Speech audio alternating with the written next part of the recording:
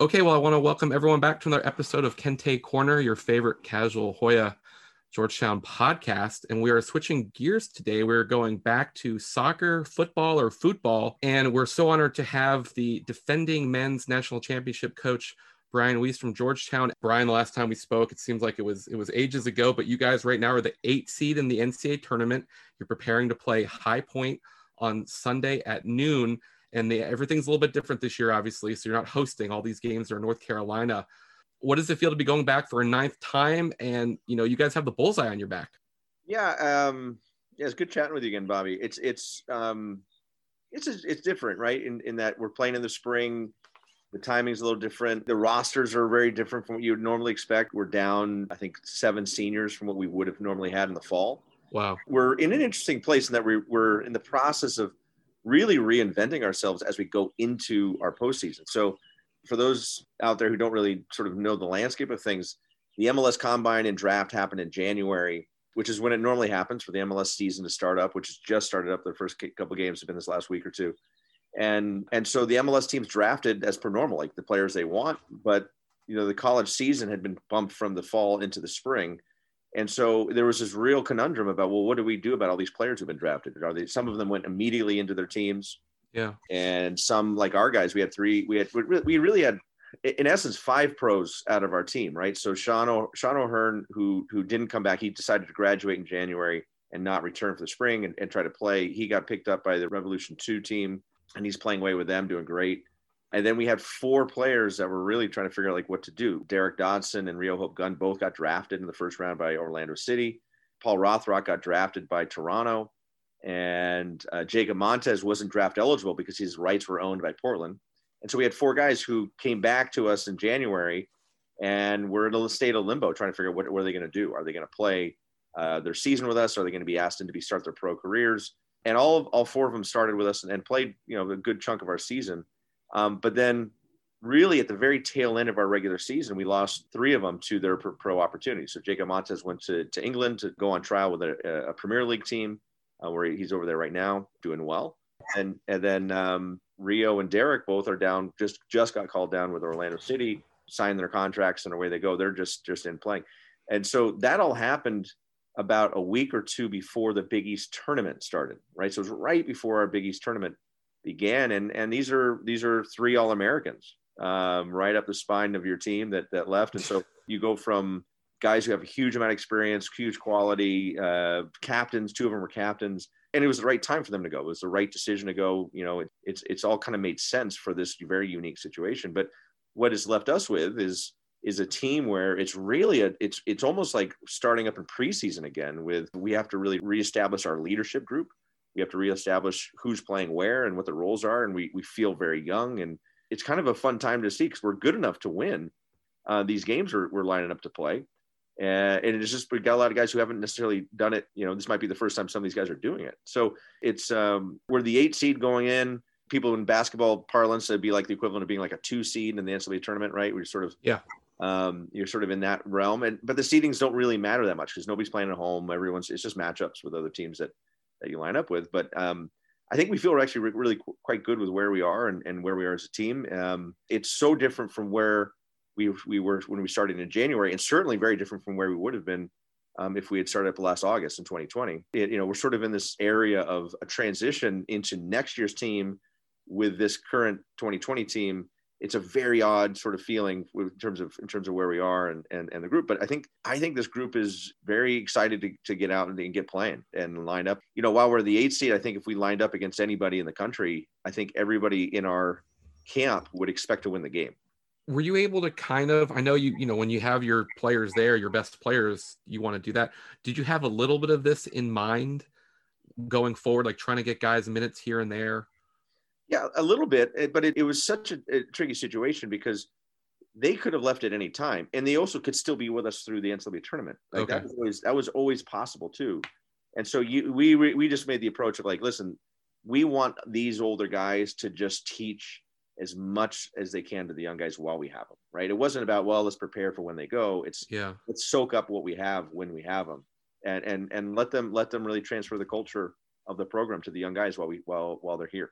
And I think they did a great job of that. I was really, really pleased with the growth of our freshmen from January to where we are right now, end of April, has been exceptionally high, and that's a tribute to these guys who've been here before they left. So obviously 8-1-2, you guys made the Big East final. I noticed, I couldn't help but notice all three of those games against Seton Hall. I mean, you had an overtime win, you had a draw, which is, 2 overtimes in college, and then, you lost by a goal. So pretty good season. I can't help but notice that, all the non-conference games, you guys didn't play one non-conference game. Was there ever a point where you were concerned, like, is this thing going to get off the ground? I mean, obviously basketball was happening, other sports were happening, so you had to probably feel good, but was there ever a moment where you're like, man, GW, JMU, George Mason, was there any sort of anxiety there? Not really. I mean, Okay. I mean, yes and no, right? Like, because every game you sort of take as a little bit of a gift, right? When it comes, because everyone can be canceled or postponed at any moment, either because of your own situation or your opponent's situation. And so, I think it was a real sort of dash of water to your face when we're on the bus heading to Pitt to play a preseason game, our last preseason game, and we had to turn the buses around because we had a positive test. Asymptomatic test, and one kid, that was it. That was it. Just one kid with an asymptomatic scenario, but it knocked us out of 3 games because of the timing of that. And so I think you kind of understood, and we were very prepared for that. I think our players were prepared for that, emotionally and mentally and all that, but it doesn't make it any easier when you lose games and you've been waiting so long to play them. Yeah, and so like I said, very successful season. You guys were ranked high all year, but there was no non-conference games. And just like you guys have lost pros, I'm sure, a lot of the other top seeds, the NCAA seeds, the top 8 for people that don't know that. So you're not the only team that has lost. How hard do you think it was to seed this tournament when the non-conference games were so few and far between, and particularly for you guys, you didn't play any? I think it was incredibly hard to seed the tournament. I mean, I think it's harsh on us that we were an 8 seed, and I think we were an 8 seed because they looked at us and said, "Oh, well, you lost 3 All-Americans," which fair enough, right? I think, sure. But they had to kind of look at everybody and be like, "Well, who's good this year?" Right? American, my old assistant Zach Samuel, who this is his second year in American, they just won the Patriot League. Yeah, but they did it playing 4 games, right? They played 4 games to qualify for the Patriot League tournament. Then they played the semifinal, final. They played a total of 6 games, I think it was 6, maybe 7 games. That was it. And so, how do you determine? Like, let's say they lost in the final. Are they good enough to be an at-large team? Who the heck knows, right? Nobody knows that. And so the tournament, I think the tournament field is actually pretty good, all things considered. I think the committee weighed a lot of the stuff on regional advisory groups of coaches that sort of had an understanding of who was good and who was, their record is maybe deceptive one way or the other. So I actually think they did a remarkably good job considering how difficult, the NCAA for basketball and soccer and a lot of sports now really lean heavily on the RPI. Right, they have this mathematical formula where they can kind of justify a lot of things with. Yeah, it was mathematically irrelevant this year. Like, they had to throw it in the trash, be like, yeah, it's useless. So now we have to actually figure out who looks good, who's got a good team, who's and who's a real contender. So I think they did a really good job, and the Big East got 3 teams in. Seton Hall, who's a legitimate contender this year. We as you say, we played them 3 times, and each one of them was a super tight little contest, but they're, I think, a 6 seed overall. They're having a great run. They could get to a College Cup. Marquette won the Midwest Division. They got a fun team this year. So it's great that the Big East was well represented with 3 teams getting in. I think that was about right. You guys cannot meet the Pirates for a 4th time unless it is for all the marbles. That'd be fun. We'll take it. Yeah, we'll take it. It was interesting because it was the 3rd time we played them, the one we lost in the final was maybe the best we played against them. I think we got a real handle on who they are and how they want to play and what they want to do. We actually probably performed the best, even though we lost the game. And so, it's when you play a team 3 times, it's tough, right? Like, it's hard for both teams to manage that. But it's, it'd be fun to see how the Big East does in the tournament and how we all can kind of navigate through this. But I think Seton Hall is, they were a power in the 80s. Like, they were an amazing soccer power in the 80s, and it's really been about 30 years since they've gone to the top. So I mean, that's the first Big East title they won in 30 years as a program. And and it snapped a lot of streaks for us. I think we went 903 days, as what I was told, between our last Big East loss and that one. Right? It's a 3 Big East tournament titles. We were going for our 4th in that game. You know, it was 27 games in a row we hadn't lost. And so our group is very much a group that's used to winning. And so, you know, it'd be interesting to see if Seton Hall can use that sort of run to catapult themselves into a good run themselves of being a contender for the Big East, which they just haven't been for years. So it's fun to see them coming back up into the relevance in our conference. And then, you know, from our point of view, it's, you know, how motivated are we to start up these new streaks again, right? I mean, our group is used to winning, and winning's a habit in programs very much, and losing can be a habit. Just on the flip side of that as well. So I think our group feels like every game we walk into, we should actually win. So that it's a nice to have that feeling, even though we're reinventing ourselves very much in terms of like who we are going in. We have to change our shape a little bit because of the departures of these guys. We have to sort of, you know, use this 2-week window we have before the tournament starts to really craft our identity. But the level of confidence that the guys have going in is great, regardless. So speaking of reinventing yourself, you know, we talked about the players that have left. For the casual fans, no pun intended, that kind of last, we're following you guys in the College Cup, which seems like so long ago now. Who are some of your more important players? How does this Georgetown team play? We're still very similar to what we've always been, right? We press well, okay. well. I would argue we have the best goalkeeper in the country in Giannis Nicopolidis, which helps, right? So that's pretty good.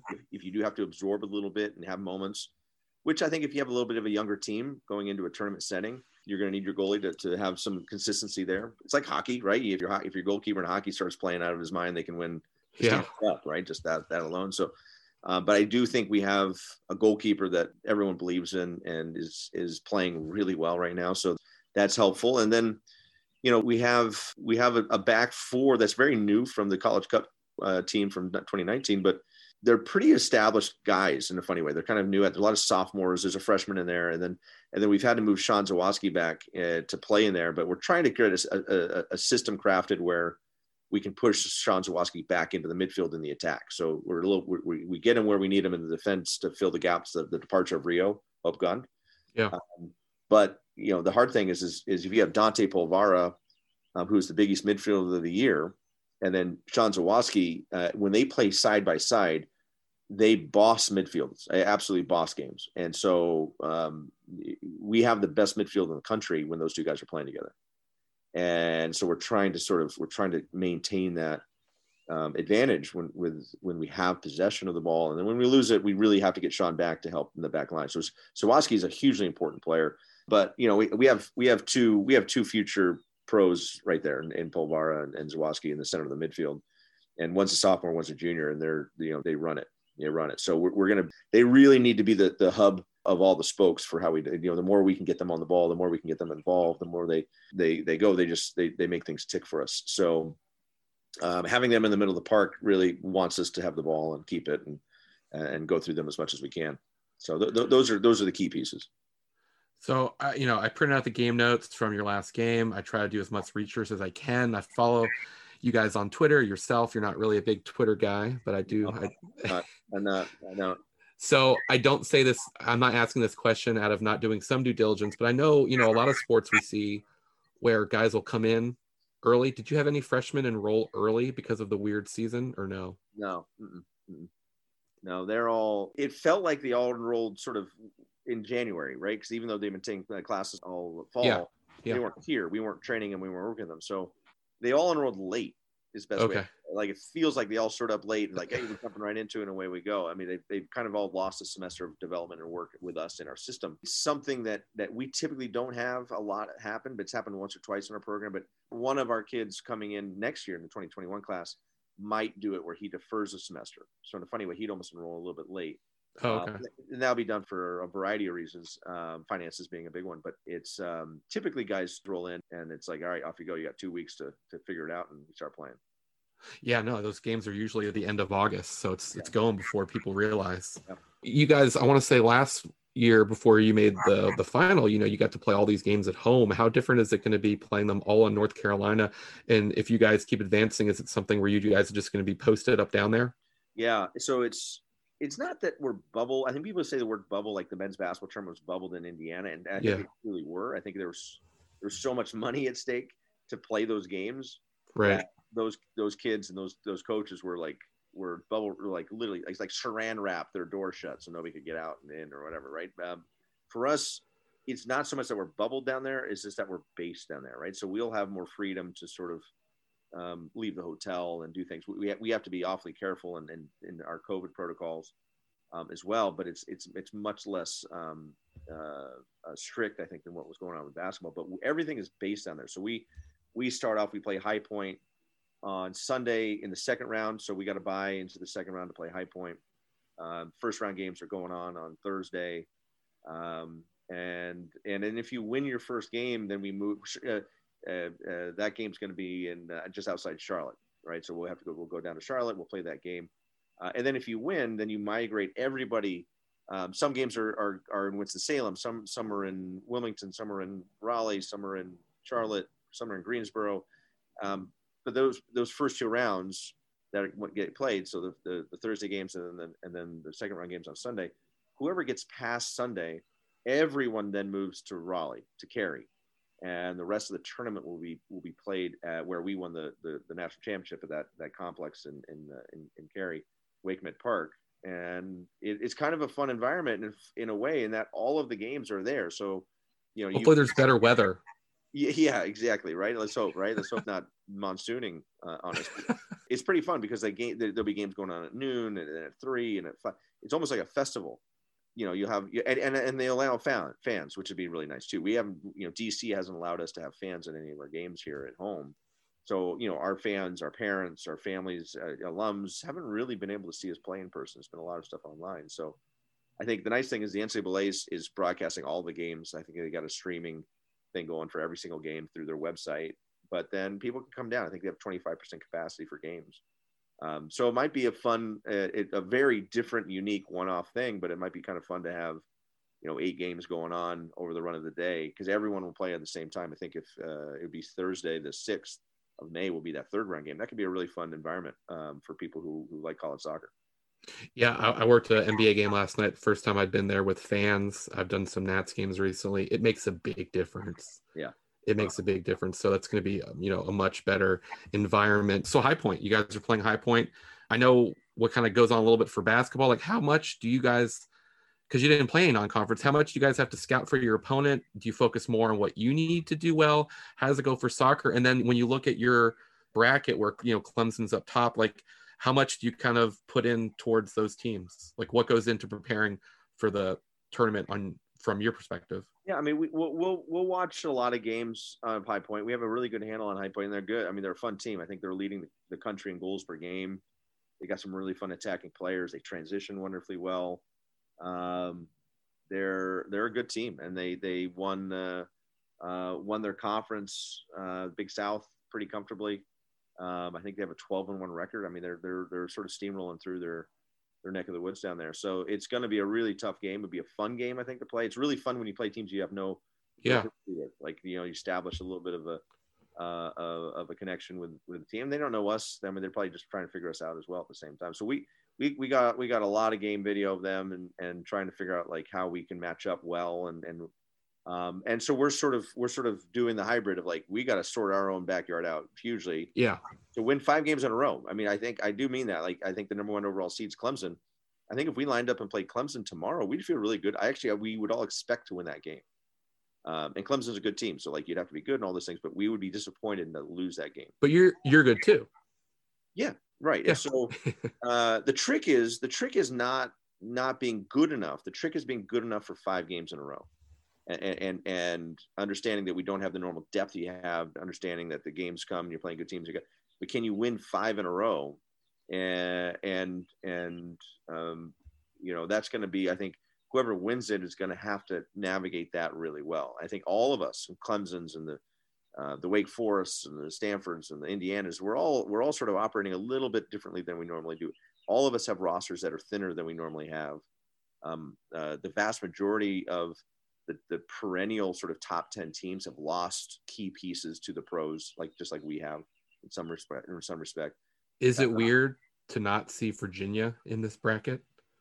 Oh, it's great. Yeah. I'm celebrating that. Yeah. No, it's great. Virginia. Virginia is a team that we can take a break from. I have any time. I can take a break from those guys in the tourney. Yeah. But it's not surprising that some teams like Virginia. I mean, Virginia got decimated by people leaving early. Absolutely decimated by it. So, if they had made the tournament this year, it would have been the best coaching job in the country to get them back into it based on who they had and who they lost. So, not surprising. It was really not surprising. Yeah. Well, I want to thank you for our time. Before you leave, I know you're very busy, and we're so happy to have you here as you prepare the Hoyas to defend their national championship. I have to ask you your thoughts on the Super League, what you thought about it, if you paid attention at all. I know you were over in England with the championship side in the off season, and then more specifically college related. To me, it really reminded me of conference realignment that we all went through. Like, obviously there's still ripple effects of conference realignment, but there was that big seismic shift in 2013. And, you lost like Syracuse and West Virginia and different soccer teams that you guys were playing against. So Super League thoughts, and then just, did it remind you of conference realignment? Yeah, it does. That's not a bad analogy. Like, I think Americans who don't understand sort of why that was such a big deal, it's because our system is so different, right? So, the Super League concept was a group of teams who said, hey, we can have the marketing muscle and the star power muscle, and we're gonna create our own little thing. So instead of having a Champions League where we qualify for, we're always going to play in that. This group of, I don't know, what, 12 teams. We're all going to play in that, and then we'll invite another like 4 or 5 who can qualify. They can qualify in, so it's open to everyone. Kind of, except for it's really not. And it was goes so much against how people think of sport over in Europe, that it rightly was shot down really quickly by the fans and universally condemned, because everything gets earned. Everyone plays at the level they play at because they've won their way up there or they've lost their way down there. It's not like the US where all the Major League Baseball teams have bought their way into playing in the top level, and they're there to stay. No matter how bad they are, they're always playing in that. In Europe, if you're terrible, you just go down to the next. You go to AAA baseball, and if you're bad again, you go to AA baseball. Like, you sort of earn your stripes. And so, having something where you don't have to qualify for, World Cup, there's the only group the country that ever automatically goes is the host country on that year. Yeah. Everyone else has to win their way into that competition. It's just very different. And if you to make the analogy of it, it's almost like it's where people have a hard time with Notre Dame's football situation, right?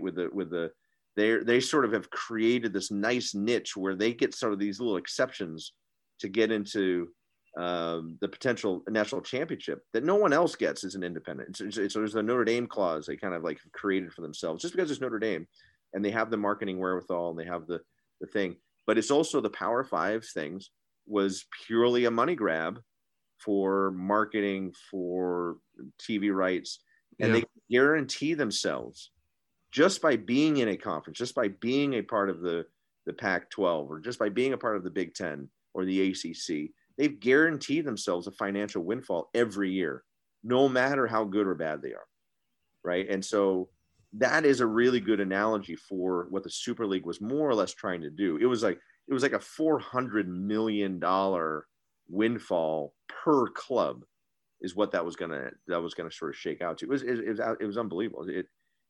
So it would have killed a lot of things, would have changed a lot of things. But thank goodness that was it was like 2 days of uproar, and it looks like it's been sort of brushed aside, and thank goodness, right? It's one of the great things about soccer, I think, across the world is that, and again, the U.S. is different. MLS, they can be terrible, and they'll always be an MLS team, and that, like, I think a lot of people over in Europe or England sort of don't understand that, right? They're like, well, why aren't those teams dropping down to the USL level if they lose, or why aren't the USL teams able to qualify up into an MLS season? I would love that. It'd be great. Oh, it'd be fantastic. It'd be great fun. It'd be great. I just think it's hard. It's just hard. Like, hey, you've paid all this money. Let's say Cincinnati, they recently joined. You paid all this money for a club, and it's like, oh, by the way, if you're bad next year, you have to play, at Richmond, and and they're like, well, this doesn't sound great for us, So Yeah. Unfortunately, it doesn't seem likely, but I just love that model, and I'm glad that as a fan of one of the teams that was part of it, I just thought, and I follow Arsenal. I was just like, this is embarrassing. You guys are like 10th right now in the EPL, and you want to be part of this? This is just nonsense. So it's good. It kind of got nipped in. It'd be interesting to see if there's a fallout really from it at all. But it's just a product of these leagues being 100 plus years old, and so before the money got to where it was, the structure for it made a lot of sense. And now in the U.S., everything's so new, and as you say, these owners aren't going to want to invest, hundreds of millions of dollars to invest into an MLS club to start up if they might, in 1 year's time be playing at Richmond, in front of 2,000 people versus 60,000, right? So it makes sense. It makes economic sense, and I get it, but it's I always fantasize that baseball might go that way because it's already kind of in place, right? You have a bad team and they go down to AAA. I mean, how awesome would that be? Boston Red Sox are playing in the Albuquerque Isotope Stadium, because they didn't have a great year. Pretty awesome. Well, I think the Orioles might be spending some time in AAA if that were to come about. And, locally, if the NFL went that way, I think Washington would probably be in NFL 2 or whatever you want to call it. It would be, but you got to earn your way out of that. You got to earn your way out of it. It's great. Yeah. Well, I just, like I said, I couldn't have you on here and not at least ask your thoughts on the Super League as one of the most successful NCAA coaches right now. And for everyone that doesn't know, obviously, if you've been listening, you do know, but Georgetown will be defending. They are the number 8 seed in the tournament. They will be going against High Point, starting to defend their crown. Brian, I want to thank you so much for all of your time. I know that you're very busy, and if you guys get on a little bit of a roll here, it'd be great to talk to you again, but I know that I don't want to take your time as everyone's rooting for the Hoyas to, get that back to back. And, where you've put Georgetown men's soccer is just such a great place. I know I like to call it a soccer school because of what you guys and the women's program have done in the last, 10, 15, 20 years. Yeah. So, and I tell you, if we can get down there and Dave Nolan's groups, they're bubbling, so to speak, in North Carolina as well. So we're hopeful if we both can win a game, we might be able to cheer on each other while we're down there. It might be a lot of fun. So they got a fun team. Dave's done an amazing job getting them back into the tournament. I think they're a 13 seed, so they're set up really well to go on a run. So we'll see. It'd be great if we've shared college cups, right? We got there in 2012.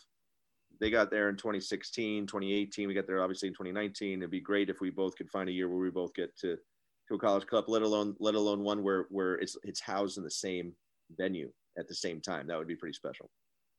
Yeah, no, and the video is not going to be up, but I want to let everyone know behind Coach Weiss right now, there's just jersey after jersey of all the guys that have played professionally.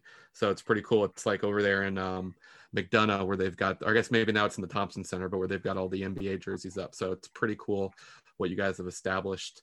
And I hope to talk to you soon, and hopefully you guys have a successful run, and we'll have to get in touch. All right. Thanks, Bobby. Always a pleasure talking to you. Anytime. Thanks. I appreciate it. All right. That's it for today's episode of Kente Corner. A reminder that if you haven't subscribed to the podcast yet, please go ahead and do so when you have the chance. It helps us out over here. Right now, you can find Kente Corner on Apple, Spotify, Google, and iHeartRadio. And here's your second homework assignment. If you haven't rated or reviewed us recently, that would also be much appreciated. Hopefully you like what you're hearing, but if you have ideas or suggestions for future show topics or guests, you can message me on Twitter at my name, @Bobby Bancroft. We'll be back, but until then, check out @CasualHoya and @Bobby Bancroft for your Georgetown off-season needs.